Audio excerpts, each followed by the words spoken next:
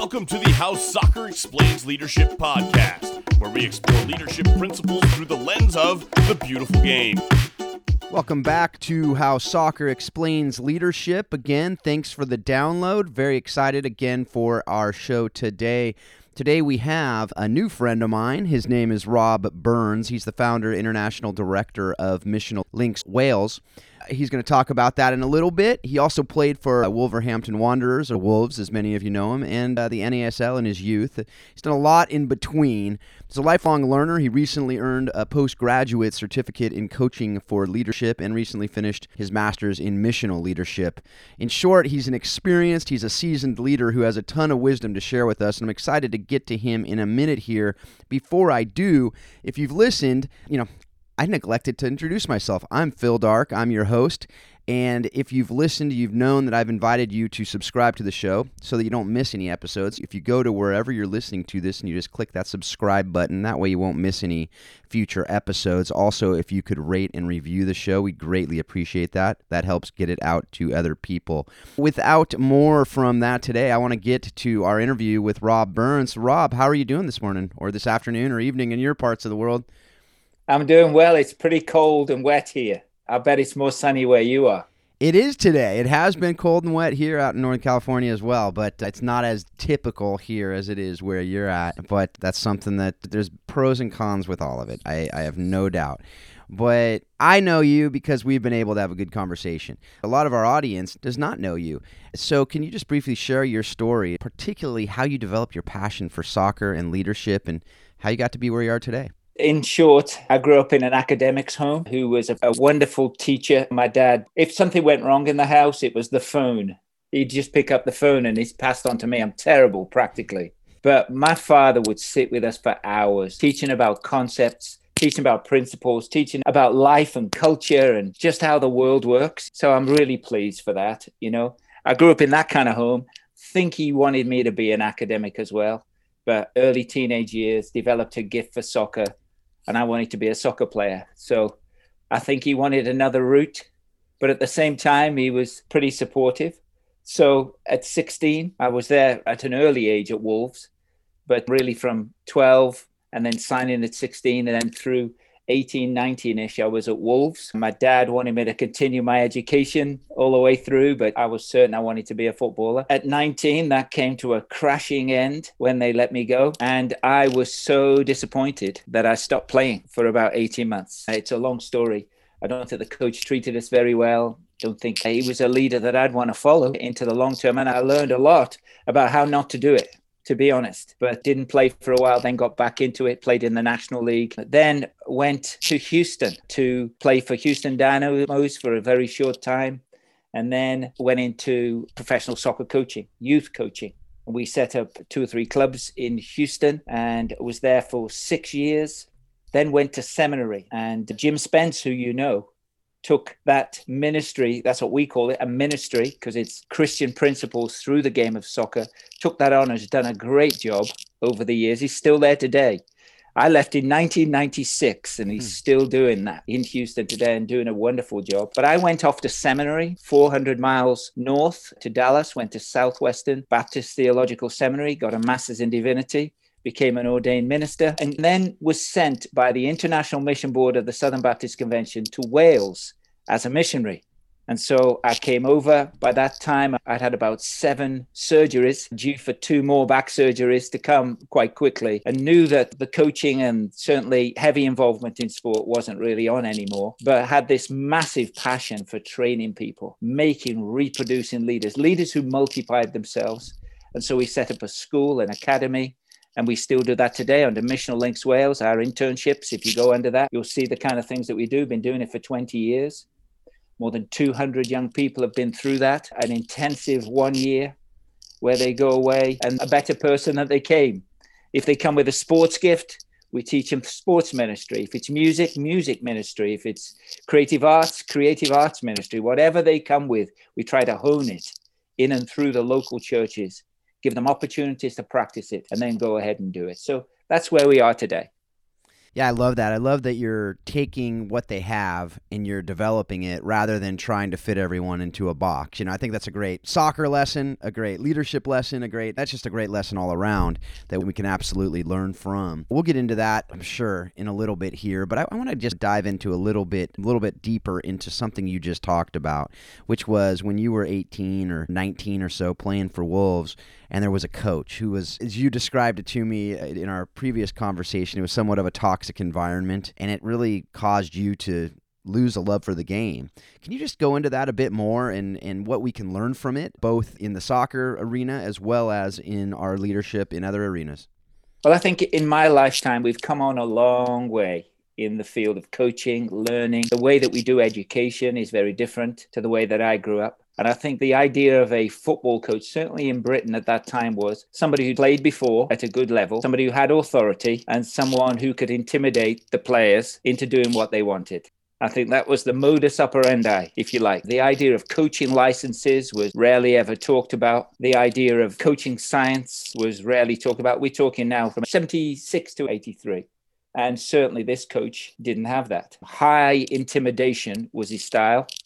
If I scare you enough, you'll do what I say. If I shout at you enough, you'll do what I say. That was his style, and we were petrified of him. And so it wasn't really until I began coaching myself. And it's an interesting journey into it. As a player, we had to go to our first coaching license. We went kicking and screaming, by the way. We didn't go and enjoy our first coaching license. It was just beginning to happen. It was just something that probably the clubs got free from the FA. And so they'd send their young people. And so we'd go kicking and screaming. But, I went, and after that first session, I thought to myself, I like this. I could be a coach. I thought I could do this. And I remember we were going back session after session, week after week. It was about a 3-4 month course. And I got to know our teacher, our coach teacher, if you like. And he started to give me chances of coaching even while I was playing. And I thought, this is so different to what we're receiving. Maybe there's a new day for coaching. Maybe there's going to be a better future. Yeah, what were some of those things? If you go back to that coach, you could talk to him, or you could just kind of evaluate it and go, these are the things that we got to take out, and these are the things that we need to make sure, if we're not doing this, we're failing as coaches. We're failing as leaders, quite frankly. More planning of the sessions so that we knew what we were doing. We were being shouted at before we understood what we were supposed to do. So there was no way of rectifying that. We had to read his mind to know what he was trying to do so we wouldn't get shouted at. And of course, you can never read anyone's mind. More planning, more patience, more breakdown of the skill involved. Starting it easy, any coaching manual will tell you, start static, move to no pressure, make it dynamic, add pressure, add increased pressure, go from goal to goal. This has all been learned now, but we didn't get any of that. So more planning, greater science, knowing what the personalities of your players are. Some will respond and went on to have long, stellar careers, by the way, with the shouting. They were able to do it, somehow switch off. I wasn't. I was more sensitive.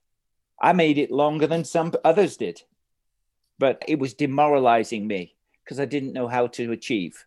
I needed clear. If I wasn't doing it right, I needed to know how to do it right so I could move towards that. Those kind of things, I think, would have really helped. Education, really, for that coach would have been a great thing. So much there. We could pick into each of those and talk for hours about any of those. Those would probably be a semester-long course for us. But as you talked about, one of the things that really sticks out to me that I absolutely agree with all that you said, but the one is really that clarity, that clarity of message of this is what my expectations are, this is what we're doing, this is why we're doing it, this will help you understand X, Y, Z, and we're not just doing this rote because I want to run you. Well, sometimes they do that, and that's unhealthy and toxic as well. But if there is a method behind the madness, let them see behind the curtain. Don't keep it as a secret. We did not know how to achieve, how to gain success. How can you move forward with that? Again, that's something that we could talk a lot longer about, but I think you get the point out there. Hopefully you do. If you don't, then send me an email and we'll have a conversation about it. But one of the things that you currently use in your ministry and you've developed over the years, presumably, is these 3 H's, really the head, the learning, the hands, the practice, and the heart to love and teach somebody else. Can you just discuss what that looks like and how that plays out in practice, and how your experiences in soccer have informed the ongoing lifelong process that you're talking about there? Well, I think sometimes you fall on things by accident. And I would say in Houston, more in Dallas, but in Houston, I really didn't know what I was doing, but I think I was doing it. Sometimes we do that, don't we? It was kind of beginning to work, and I was beginning to do something that I couldn't put words to and I couldn't explain. But in Dallas-Fort Worth, of course, you have to, in a Master's in Divinity, begin to look at why you're doing. You have to look at your own practice. And because we'd set up something similar, but this time through a large megachurch in Dallas, I'm now reflecting on practice. And I'm thinking how to make players who are human beings into better human beings while they're playing. And I came across this idea, or began to think through this idea of what it was that made us learn. I think we learn with our head, we learn with our hands, and we learn with our heart. Or more specifically, we learn with our head, we practice with our hands, and we reflect with our heart. I think we've all come across, haven't we, people who are superb academics. My father was a superb academic. And they read and read, understand and understand, learn and learn and learn and learn. But sometimes when you put them into a practice situation where they have to actually play and go about the business, this is why you sometimes see great trainers and then you stick them onto the field and you realize, they're practice day players. Mm-hmm. Some people can do the drills, but they can't transfer it into the game. Some people can learn very well with books, but they can't put it into life. Well, of course, that's not enough. But there are also people who are very good at doing it. There are players who are surprising when they get on the field. They're terrible trainers, and they just turn on when the games begins. But long term, they're going to lose their fitness because they're not doing it day by day. They're not doing the rudimentary things that's going to keep them in a long-term career. And in whatever that might be, whether it's in the music business or in the creative arts or whether it's in church ministry, whatever it is, it's the learning with the head, call it training day. It's the practice with the hands, actual game day. But also there's another element to it, and that is, how did I do what I just did? Sometimes an instinctive player, I saw a goal the other day where the big ball's crossed in. I mean, we're talking like a 40-yard ball crossed in. And it goes over the top of the defender, and the guy with his right foot flicks it over the top, back over the top of the defender and strikes it in with his right foot. I'd love to stop him, get him aside and say, how did you do that? I hope he'll be able to tell me. Well, what I did is I positioned my body on the side on. And when it came to my right foot, I just loosed off a little bit so it would just lob over his head a little bit. And then as I turned, I swiveled and I struck it with the laces. But a lot of people will say, I don't know how I did that. Mm-hmm. The problem with that is you'll never do it again. Mm-hmm. And so if you reflect, if you take some time to reflect, you can do it again. And not only can you do it again, you can teach somebody else to do it. So we began to do that in Houston. We definitely did it in Dallas, helping players to understand what the drill was about, understand what the skill was about in their heads, then put it into practice and then reflect on it so they could do it again. And if one day they became a coach, they could do it with somebody else. We now do that on a big scale in terms of teaching leaders. So we've always got people in books. We were always giving classroom sessions. We were always looking at new theories. But we're then saying, how can we now take that theory away, put it into practice, but then come back and reflect on it so everybody learns? To create multiplying leaders, you have to learn with your head, practice with your hands, and reflect with your heart in an ever-going cycle. That way you multiply yourself because you know what to do, you can do it, and you can describe it to somebody else because you know what you did. That's so fantastic. And I'm just thinking about coaches. If you didn't hear and listen and really engage in that, rewind this right now, go back and listen to that, and really think about how it can play out in your teams. Leaders, same thing. How can it play out in your teams, in your organizations? Because here's the thing. If we're just telling people what to do and they're not actually practicing it, or if we're not helping them to learn it, Also, though, if they're not teaching it themselves, if they're not internalizing and then processing it and putting it out there again, anybody who has taught anything knows that the time you learn things the most is when you teach them yourself. So Absolutely. Coaches, have your players involved in the teaching and the training at some level. Have your leaders being able to do that in teaching, and they can teach each other. As you said, describe that thing that you did, because when you describe it, it will internalize, it will help it become that muscle memory that you're able to do that more and more and better and That's better. right. Leaders. That's right. And if you want to learn that, if any coach wants to see that in a more general way outside of soccer, it's because the principles that transfer into everything. Mm-hmm. They go on Missional Links Wales and on internships. They can see how we pad out and flesh out the head, hands, heart principle. And they can go on some videos to hear some testimonies of some 18 through 25-year-olds who've been through that program, and they're able to do it in whatever field they find themselves in. Yeah, that's great, and I strongly encourage that. We'll have that link on the show notes, so if you didn't grab it there or you're having trouble finding it online, go ahead and go to the show notes for this episode, and you'll be able to find it there, and it'll direct you right to that internship page so you can learn more about it. But I just want to make sure that point of making sure the people that you want to be leaders, the people that are on your team, that you want them to be the best they can be, help them, to give them opportunities to be able to teach what they're learning and what they're practicing, rather than just having them continue doing the same thing, which, that develops muscle memory at some point, but you won't fully understand the why and the what and the how and how you can do it better. And then it also breeds and leads to innovation, because these different people who are wired differently will come up with things that we never would have thought of. That's right. And so that's where it gets awesome. I mean, think about all the moves now that exist in the game that never existed when we played back in the day. That's right. And my kids are learning stuff, and they're coming to me and saying, "Hey, Dad, do you know all these moves?" I said, "I had one move when I played. When I played striker, my move was kick the ball past the guy and see if I can beat him." Now they're like, "Well, you didn't know this and that and the other thing." I go, "Those guys weren't even alive when I was playing some of them. They're making moves That's now." right. So anyway, those are things that I love, absolutely love that. And so I would strongly encourage you folks to go to that, learn more about that. If it's not something that's resonating with you and that you're already doing, then learn about it and make sure you incorporate it into what you're doing at every area of leadership. And that goes to parenting and marriage and everything else that we're doing too, is to be able to encourage and build each other up as well. On that note, to segue into the next thing I want to talk to you about, you've told me, as we talked about, that you'd love to write a book someday about how you have used principles learned through soccer to raise your kids. Those of you who listen to this show regularly, you know this is a question that I love to ask my guests, is how they use these principles in their families. This is something that you brought up without me even asking, and so it was something that was kind of cool. So I'd love to just talk about some of those principles with you, just have a little conversation here about what were those principles. Maybe this will be the impetus for you to start that book. We can go back, record it, put this down into writing, and then we can get it going. But what are some of those principles that you did use with your boys growing up, and to raise your kids, to help them to grow into the men that they are? You just boys, right?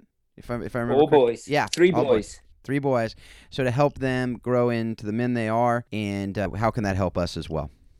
Yeah. I mean, on the book, why it's ominous is that they're pushing me, and you know what it is. It's one thing for us to have a motivation to write a book, but when your kids are on you, the pressure's on, isn't it? Because you don't want to let them down. But all the way through, my wife, times she despaired, at other times when she tells people, you can see there's joy in her heart, because she knows I've got through to those guys. But it's like, oh no, he's talking about football again. I beg to differ. I wonder whether I'm talking about football, or am I talking about leadership?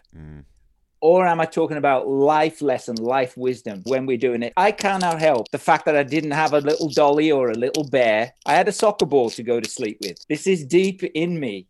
I've been to school. I've got an A license. I've studied the game. I've been in and around it. We taught for 6 hours a day, for 6 hours a week, for 11 years. That's a lot of hours, Plus, I just love it. Yeah. Just like the people who are listening today, So it didn't take much of a jump to that when you see your boys loving soccer. And we gave them lots of choices in whatever they wanted to play. I had a very good swimmer as well, who swam nationally. They've all loved their soccer. What a teaching moment. You've asked me to talk about weaving some principles. So I've broken it, if you like, into early years, teenage years, an adult, because we still do it now. You're raising your kids, you want to teach them good life lessons, but we go wrong when we do it on our time and in our way. We have to do it in the way that they want to hear it. We have to find the teaching moments when their ears are open and their minds are focused. And so the great part about soccer is it's so emotional. Everything lives in 90 minutes, doesn't it? Everything that you can possibly imagine, elation and sadness and teamwork and lack of integrity and incredible physical ability and failure, and everything exists in there. So in the younger ones, I don't know about you, but we came across very, very early this idea of winning and losing. My boys, especially one of them, took losing very much to heart. Mm-hmm. Maybe it's just in his DNA, maybe the way it is, but they all did. So that moment when you've just lost, when the world is all wrong and it's everyone else's fault, is a great time to look at integrity. It's a great time to look at the fact that a player, most of all, is someone who goes out there and plays something that's bigger than themselves, where there's got to be a winner and there's got to be a loser. And losing is a great teacher. Mm-hmm. And so therefore, at that point of losing, it would be, why do you think we lost today? Oh, it's everyone else's fault. What do you think you could have done better today? So you're coming home in the car and you're teaching these leadership principles. Oh, we won today. Everything is fantastic. And you can say, so last week we lost. How did that make you feel? How has it made you feel to win? Have you noticed that there's always a winner and there's always a loser? And we have to have integrity in both ways. We're a good winner, but we're also a good loser. So when you lost last week and you didn't shake hands with anyone and you came off in a huff, what do you think that said about your integrity? This week, you couldn't wait to shake hands with everyone. You'd have shaken hands with a dog walking by. You'd have given everybody a hug when you win. But can you keep it together and be the same man, whether you win or whether you lose? Great little lessons in those early years, learning how to win and learning how to lose. And then they get into their teenage years. Of course, now relationships are important. Now they begin to say, he said this, ref said this, coach said this. Now these relationship issues are beginning to work in their minds, whether they be good or bad. And this is that time when the one that's scoring the goals suddenly becomes a little bit of a poster child. You know what I'm talking about. Absolutely. Scores a 5-yarder, wheels away, points to the name on the back of their shirt. And you're coming home and you say, let's break down that goal that you scored today. What do you think? What part do you think the goalkeeper had who saved that really good shot? But he didn't parry it, he caught it. And in catching it, he was able to roll it out to the fullback really quickly.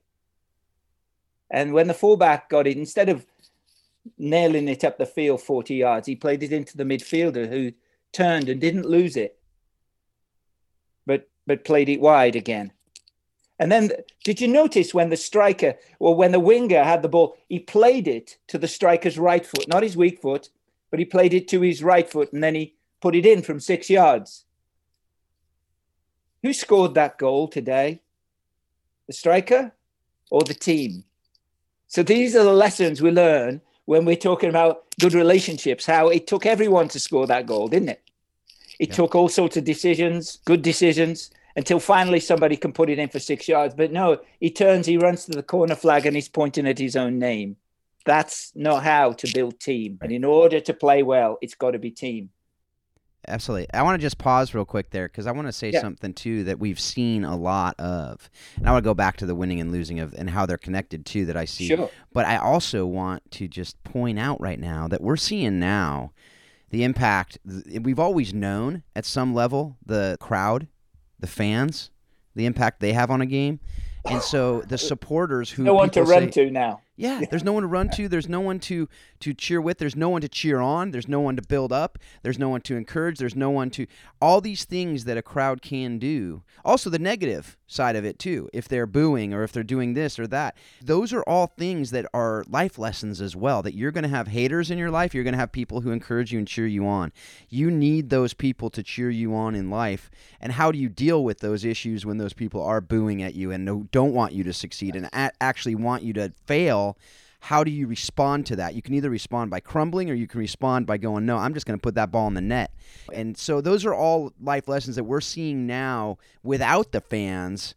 But I talk about that with people all the time. There are people who are praying for you. There are people who are buying your product in organizations. There are people that are cheering you on and are paying for tickets so that you can have a team. You know, all of these things are part of that team and all go into scoring that goal, in addition to all that you just talked about there on the pitch, right? So anyway, that's something that I've talked with people about. Absolutely. And just I'm very passionate about. And I think this year it's really interesting. Never did we think we would have a year where we had actually a case study in what happens when fans go away. Home field advantage has basically gone away. It's gone.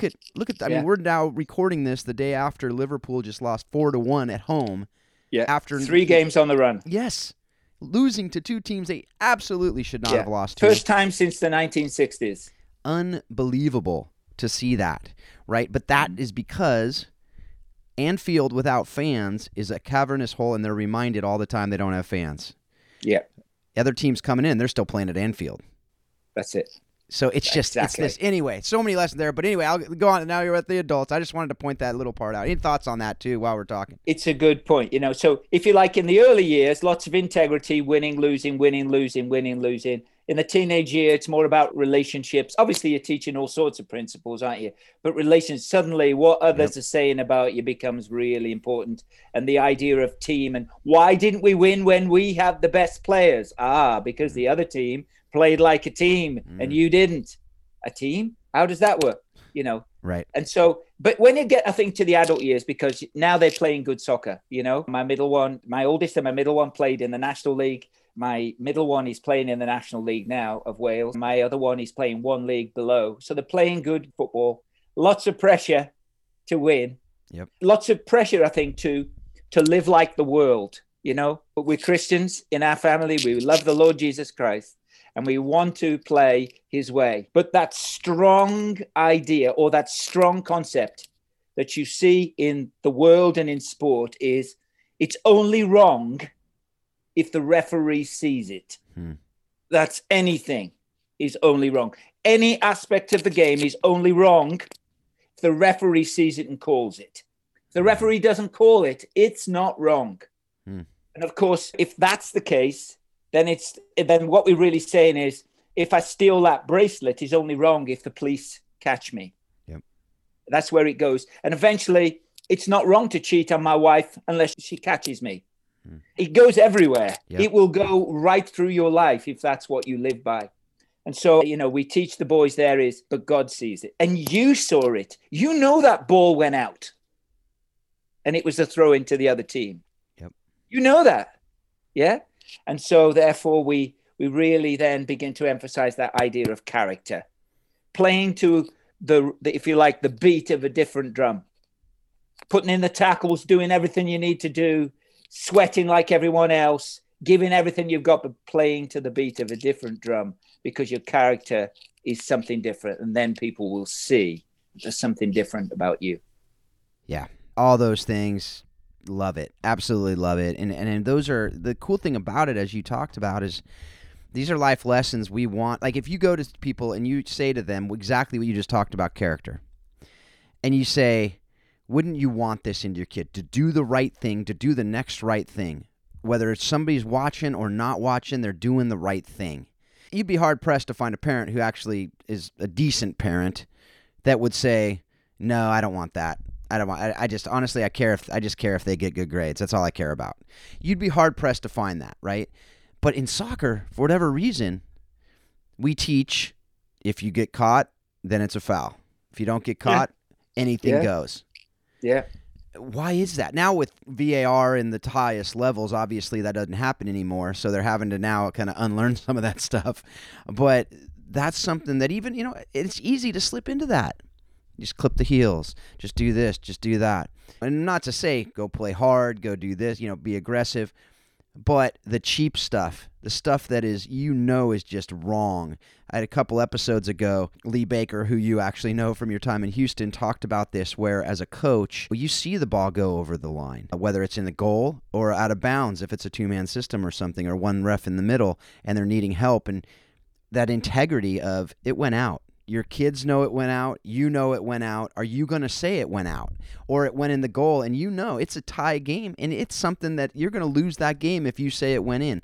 Are you going to say it went in? Is this game that important to you that you will lose your integrity over it, and you'll lose respect from your players, or you'll teach them things that then they'll take into life, and they'll take into that game too and go, well, coach, you didn't say anything.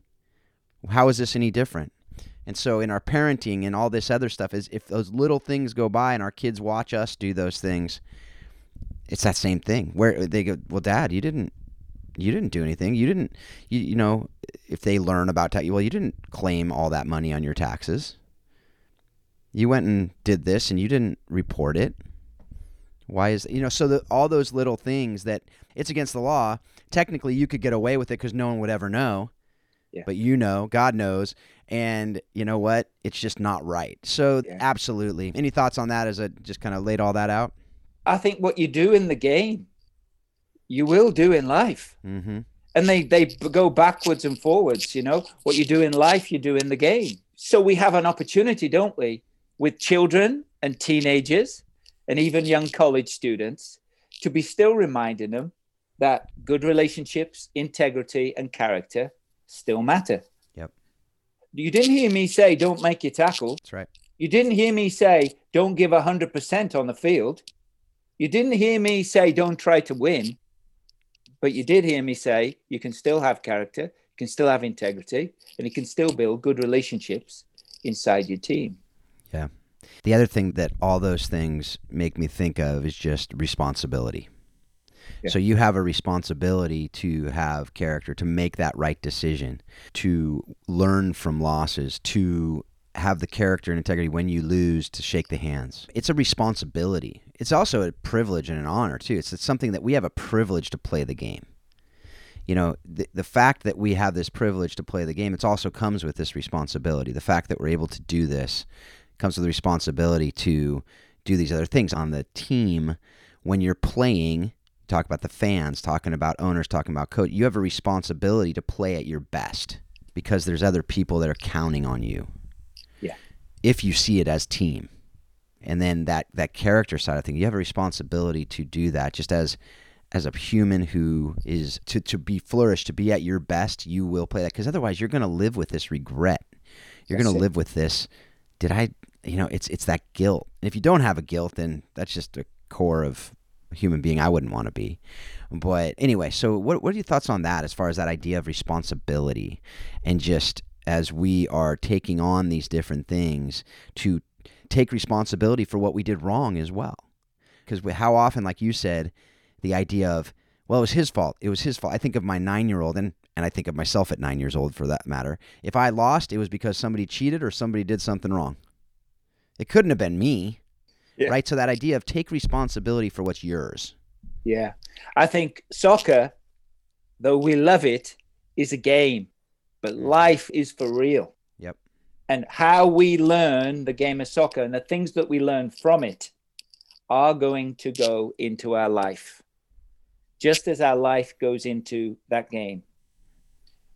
We can learn some incredible things about integrity and character and good relationships. We can learn a lot about that and take it into our lives, because out there it's for real. We have responsibilities for ourselves and how we live as a citizen. We have responsibility for our families and how we lead them. What kind of man I show my wife, someone to be proud of, or someone who cheat at the slightest opportunity, Mm-hmm. What do I show my children? What do I show the people that I work with? We've had interns every year for 20 years. What are they seeing? They're certainly hearing me talk about integrity and good relationships and character. They're hearing me say that, but is it something I say or is it something I do? My responsibility is to do what I'm saying. Otherwise, it's empty. Yep. And it's also to take responsibility for things you do wrong, because they know you do wrong. They know your faults. Our kids know our faults. They know our weaknesses. If we don't own up to them, if we don't say sorry, if we don't say, I blew it, and you know what, I'm struggling with this too. When I'm hungry, when I'm tired, when I'm not in the Word, when I'm not doing what I need to be doing, I'm not the dad I need to be, and I'm sorry for that. When they see that vulnerability, that speaks volumes to them. When a coach does that, when a leader does that, because something I heard early on in my leadership was, look, your people know your weaknesses. When you actually share with them that you're aware with them too, you gain their respect, and you create an environment where failure is okay as long as you're taking that next step to remedy that failure. That's right. And to learn from it. So have you seen that in your parenting? Have you seen that in your coaching? I assume you have, but I want to just hear what you want to say about that. Yeah, taking responsibility, like you say, is massively important. And I've learned too vulnerable. And that's not, how can I put that? If you're always saying, look at my mistakes, look at my mistakes, look at my mistakes, look at my mistakes, two things happen is when you're going to remedy them, when are you going to start working on them? Right. And the other one is like, you're trying to charm me here. You're trying to charm me. You're telling me too much. It's false humility. Yeah. It's got to be insightful, where the person can see that you've discovered this about yourself and you're not happy about it and you want to work on it, but it is something you're willing to admit. So I just think sometimes you do see, Christians, if you like, you may call it society, because we're all very vulnerable now, aren't we? We're all very, very open. When you say you're poor at something and you're not, it's false humility. Absolutely. So an insightful admission of mistakes and then doing something to remedy it, and people seeing that you're doing that, the people that you lead, that's powerful. Yeah. I love that you said that. Because I think that's so important to not have that self-deprecation, to not have that, oh, I'm just a terrible person. It's not that. It's when you blow Nobody believes it. Yeah, exactly. But when you blow it, own it. Yeah. Right? And don't say, oh, my bad, no, we're done. No, just like, I blew it. And here's why. Now here's how I'm going to take that next step to remedy it and to make it right. And that's the critical thing. And also, I think it's good on that flip side, going to what you just said, to know that we do have a greatness within us, to know that we do certain things really, really well, and to be able to share that. Like, these are the things we do really, really well, and we're going to surround ourselves with people who do those other things that we don't do super well. They do everything better than us. They're smarter than us in a lot of areas. We're going to surround ourselves with them because it'll challenge us to be better, and we can challenge them to be better in the things that we do well. And so I think that's something that is really important. That's something that, as you talked about, that teamwork, as we're raising up our boys, as we're raising up our girls, that we can go, here is this teamwork. And teamwork isn't just about them making you better. It's about you making them better. And then together you make each other better. And this team can do things that none of you could have done on your own. And that's why the team wins. Yes. But the set of individuals, the 11 individuals, don't necessarily win. That's right. It's an interesting thing to learn. You don't really learn that until you kind of teenage soccer. How a team of collectively less quality individuals can beat a group of individuals who are more highly talented in their ability. That team of the lesser skilled can beat the team with the higher level individuals because they play as a team. Yep. You hit that at about in teenage years, and it's a shocker. Absolutely. You always think the best players always win. They don't. Yep. And that's why I love the lessons of FA Cup or the Carabao Cup or these other league cups in other countries. You see these teams. I mean, this year we saw Crawley come out of nowhere and win some games in the FA Cup, and you're rooting for them because that is what we love to see. Is that not why do we love the underdog story? Because it gives us hope that we can take these teams and we can take things and we can overperform and we can do things that are amazing, and that's what this game can teach us. So absolutely. Well, let's kind of, you've alluded to your marriage and these lessons and taking it into there, and this is what we finish our shows typically with a couple questions. That this one is one of them, is these principles that you're learning. How have you directly, in anything that you haven't talked about yet, let's talk about something else because I know you got a whole lot more in that head of yours, but the principles that you've taken directly from the game that you used in your marriage or in your ministry or organization that we can learn as husbands, as wives out there, as leaders of organizations. Yeah, a little bit about my wife. I think that would actually help me answer that. So I met my wife at university when I wasn't a Christian and she was. I always thought that Christians were like lower standard, poor athletes, uncool. And so therefore I wouldn't want to be that. But then I meet a girl who sails for Great Britain, can beat most men at the University of Tennis, an athlete, can play for the rugby team. So she's strong. She's a Christian. And it rocked my world. I'm thinking, there is this beautiful girl who is every bit the sports person. I cannot pull the, oh, you're an uncool, unsporty person. I can't pull that card because you're probably a higher level than me because I didn't do anything like national level. I'm thinking, And then when I got to know her, had this, not perfect in any way, but had this just sense of rightness and purpose about herself. She knew what her standards were and she kept them. She knew she was on a journey. She knew she got a long way to go. But she kept answering me with these pieces of wisdom. And I'm beginning to say, where are you getting this from? Yeah. She began to share with me from the Bible. And the coffees turned into meals and turned into walks and turned into time together, where I'd come with my worldly philosophy and she'd come with the Bible, and slowly but surely, and then started taking me to church, slowly but surely. It was like as if I didn't have enough faith not to believe. It was so obvious. And on May 18th, 1987, I became a Christian. So we were friends. She was very, very much the person that led me to the Lord. And that's all we were. We were friends. And then to cut a long story short, we met later on. She came to America to visit. I was in Houston at the time. And you know when the light bulb goes on? Yep. You know, new eyes to see and realize that this was the woman for me. So you can imagine then, my discipler is my wife. So I feel like that's a wonderful gift. Yes. The person that led me to the Lord and discipled me is my wife. She knew me at my worst and still loved me. A bit like Jesus, you know, she's shown me Jesus. Yep. So that needed to be said. As you can see, very high regard. But I cherish my time playing soccer. I cherish my time coaching soccer because it helps me to be a better husband.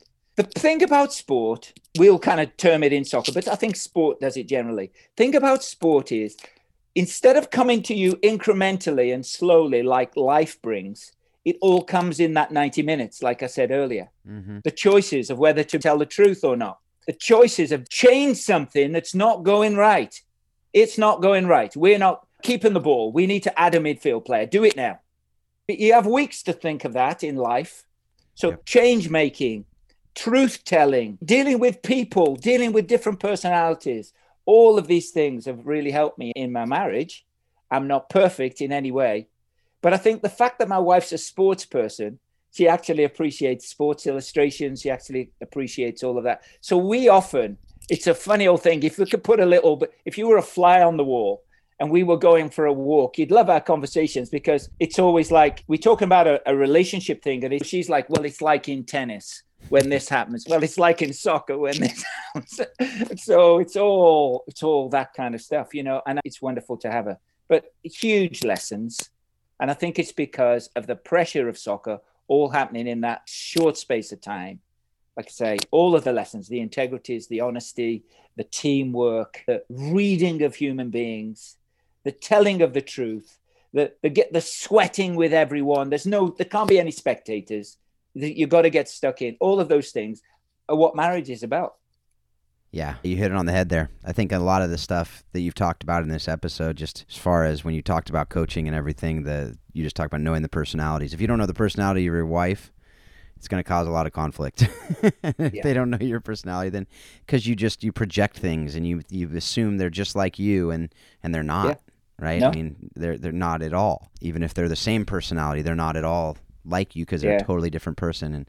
And so that's something absolutely encouraged by the story. It's when we have our next conversation, it's funny, my story with my wife, she wasn't my discipler, but it was similar in that light bulb went on. We were friends for about 5 years. She was a Division I soccer player as well, and so we have this connection that we're able to shortcut a lot of conversations because we can use soccer analogies, although she kind of rolls her eyes, as you said your wife does as well when I use them sometimes. She's like, really, another one? Okay, what, you know, but she also knows it works, and so she doesn't tell me to stop doing it, which is good. Well, Chapman, doesn't he, you know, that did the love languages that we're all kind of quite familiar with now. And I think if only that coach way back when had have kind of like dared to look at the fact that we all had different personalities. Some respond to being shouted at. Yeah. Others respond to an arm on the shoulder. Mm-hmm. Others respond to talking to directly, others indirectly, and being listened to. And they'll point out their own faults. They'll point out their own mistakes. They don't need you to hammer them, you know? And it's the same with my wife. My love language is touch and words. Early on, it was all about giving you a hug and telling you you're great. And she'd be like, wash up, you know, because she's acts of service. And so take the garbage out. Show me that you love me. Stop telling me. And I think our players are like that. We need to study our players, work out who they are, and we'll get the best out of them. It's not effeminate or it's not kind of weak to know how to talk to your players, to study your players' personalities. It's just clever. Yeah. It's smart. You'll get more out of them. I swear, I think it sounds like you're describing my marriage. That sounds exactly like what she typically says, do the dishes, or asks me to, of course.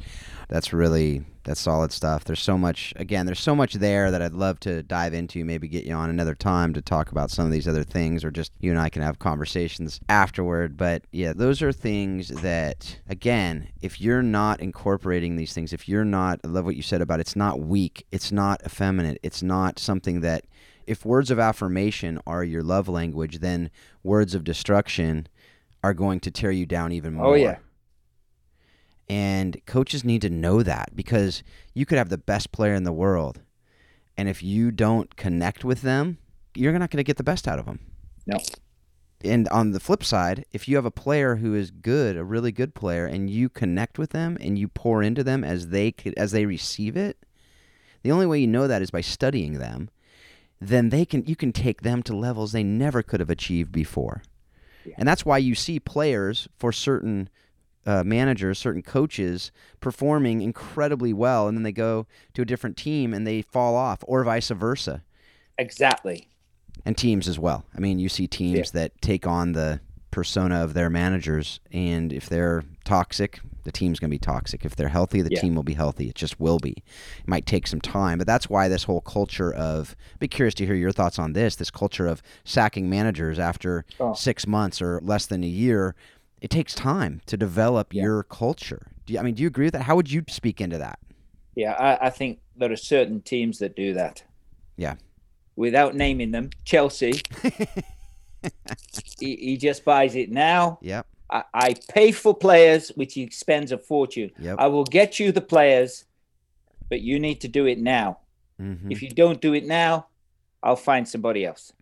I don't think every team is like that. I think who else had lost now in the Premier League? Had a very, very similar record to Frank Lampard. And of course, I'll give you an example. My team, Wolves, they haven't been doing so well. Right. Lots of draws. Quite a few losses. You know, they lost their main striker to a concussion, Jimenez. Yep. There's no talk about sacking Nuno Espirito Santos. Right. He's taken us all the way up to 7th in the Premier League. There's no talk of sacking him just because he hasn't done so well in the last 10 games.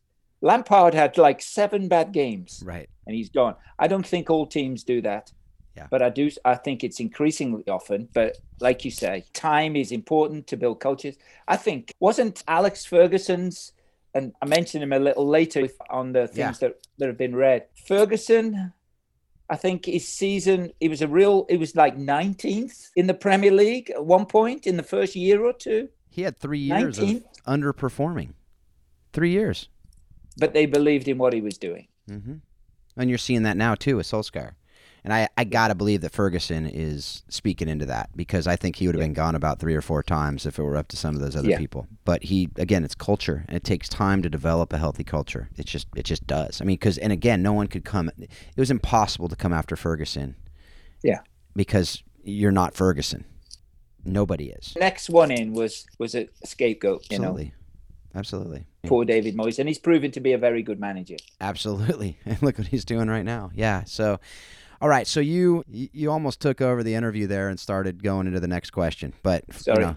No need to apologize. I love it. It means we're having a good conversation. So what have you read, watched? You kind of gave a little preview, foreshadowing. Read, watched, or listened to that has informed your thinking on how soccer explains life and leadership. Sure. I would recommend a book on globalization. You know, that's a big deal in culture today. But there's a wonderful book written by a sociologist, he's an American, How Soccer Explains the World. Mm-hmm. It's Franklin Foer. Yep. It's a wonderful book. It'll really get you thinking. It's not going to explain X's and O's and drills or whatever. It's about the social and kind of cultural understanding of how soccer has played its part in the globalization of the world. That's been excellent. A Matter of Life and Death, The History of Football in 100 Quotes by Jim White. Amusing, but also very insightful, written from a reporter stroke a journalist point of view. Good to get the history of it, and some really interesting stuff in there. I think a lot of people will have watched this, but I think it's on Netflix. Alex Ferguson on leadership. It's like a story of since he finished. Obviously, it gives you the history of where he took Man United. Yeah. But there's a good portion of it of what he's done since. He's a world-class leader. There's no doubt about that. I like, and I'm sure you get them on your Prime, All or Nothing. Have you ever seen those? I have. They're fantastic. My favorite one yet is the Manchester City one, but closely followed by the Sunderland one. Mm-hmm. Now, Sunderland is a place in the northeast. It's a poor area, incredible support. The people really get behind the club. It's been a wonderful club in the past. And of course, the All or Nothing covers them as they go down. Yeah. And of course, a lot of leadership mistakes, a lot of leadership kind of lessons to be learned on the other side. But of course, Pep Guardiola, outstanding leader. The Manchester City one's outstanding. But there's others, aren't there? There's Tottenham, Mourinho, and then Juventus. Yep. You know, this very corporate kind of, it's embedded in the city, isn't it? You know, of Turin. So they're good. That's really what I watch and what I listen. But I pick up anything, any kind of biography. I've read Dalglish, Kevin Keegan. I've got Gareth Southgate in my library. I got that for Christmas. All sorts. Yeah. I'll have a read of anything. Absolutely. Leaders are readers, right? Leaders are learners. And it's really something that comes out in just the conversation, comes out in what you're learning and what you're able to share. It goes back to the head, hands, heart. And that's basically what you're talking about here, is to read it, to understand it, to then go and apply it and then teach it and share with others. And I love those All or Nothing specials as well, too, because you do see how they're living it out. You do see, they go a bit more into it. I love that Sunderland Till I Die I believe what that one's called. That's right. How they went into the backstory of the city too a lot more, because that's what we find. And you're in England, and it's something that I've just known secondhand and learned by reading and by watching stuff and talking to people. But the teams take on the culture of their city as well. You look at Leeds, and it's just a working man, town, and they bring in this manager. And again, that's another manager they didn't sack after they had that drop off at the end of the season. There's to not another make one. Premier League. But he's this just guy who's just gonna get it done, and he's quiet, and he's just this quiet leader. And the city is kind of that way, and it's the fourth largest city in England, but it's just this quiet city that you don't hear a lot from until they come back and they do this amazing story. But that comes from just people staying there, to see Calvin Phillips stay there, to see these other things happening. We have another show on that. If you didn't catch that with Mark Peace on the Bielsa Way is what we called it, but just talking about the leadership of Marco Bielsa and that city, and he's his lead supporter, and it was a lot of fun, but it was also getting a lot of insight into that. But learning from these leaders, and what's amazing is to now, what part of the reason we're doing this show, obviously, is just these lessons that come out of it, but to see now Alex Ferguson not just writing books, not just talking about this, but he's teaching at Harvard Business School, for crying out loud. Yes, he is. And that's amazing to think about, that they would say they see that connection, they being even the elite of the elites, the ivory towers of the world, seeing that the lessons we can learn from this game just go to everything. They literally permeate into everything. And if we see that, we are such a leg up. And if we can teach our players that, what an amazing thing for them to be able to go and after their, at some point, the game of football will be over in your life. You can keep coaching and so on and so forth, but you're going to have marriage, you're going to have kids, you're going to have things outside the game. And if you don't know how to, we have this opportunity, again, responsibility as coaches and an opportunity to teach up and train up our kids that are in our and as parents as well. So anyway, with that, any last words as we close up this episode? I think there's a reason why it's called The Beautiful Game. Mm-hmm. There's a reason why, 2.5 billion people watch the World Cup final. And we're involved in something way bigger than us. And it's not only a wonderful game to play, it's a great life teacher, and certainly a great vehicle for leadership. There are other areas. There are some wonderful things that teach us about leadership. But I think for us, this is what the Lord has given us. We understand it deeply. We love it so much. And so the Lord meets us where we are. And he says, I'm going to teach you through this game, and I'm going to allow you to teach others through it. And I think it's a joy that the Lord is using me, I have to say, that way, and so many of us. I agree with that, Rob, and I want to thank you, and I'm glad the Lord's leading you and using you that way as well as what you're doing with Missional Links Wales. Thanks again for taking the time to be a part of this. Thanks for sharing your wisdom with us, and again, I look forward to continuing this conversation with you in the future, hopefully soon in the future. God bless you. So, folks, thanks again for this download. As I said at the beginning of the show, if you haven't rated and reviewed the show, go ahead and do that. Very much appreciate that. It helps us get this out to others. If you haven't joined the Facebook group already, please do so. That's where we're really continuing the conversation that we're starting here on the podcast. So if you haven't done that, go ahead and do that. And there's other opportunities to go deeper with us. Other than that, I just want to thank you for engaging the conversation. Thank you for being a part of this. And I just hope and pray that you do take what you're learning in this show and you use it to help you to be a better leader, to be a better parent, a better spouse, just a better leader in your community. And ultimately, from this show, hopefully you're learning how this beautiful game does explain life and leadership. Thanks a lot. Have a great week.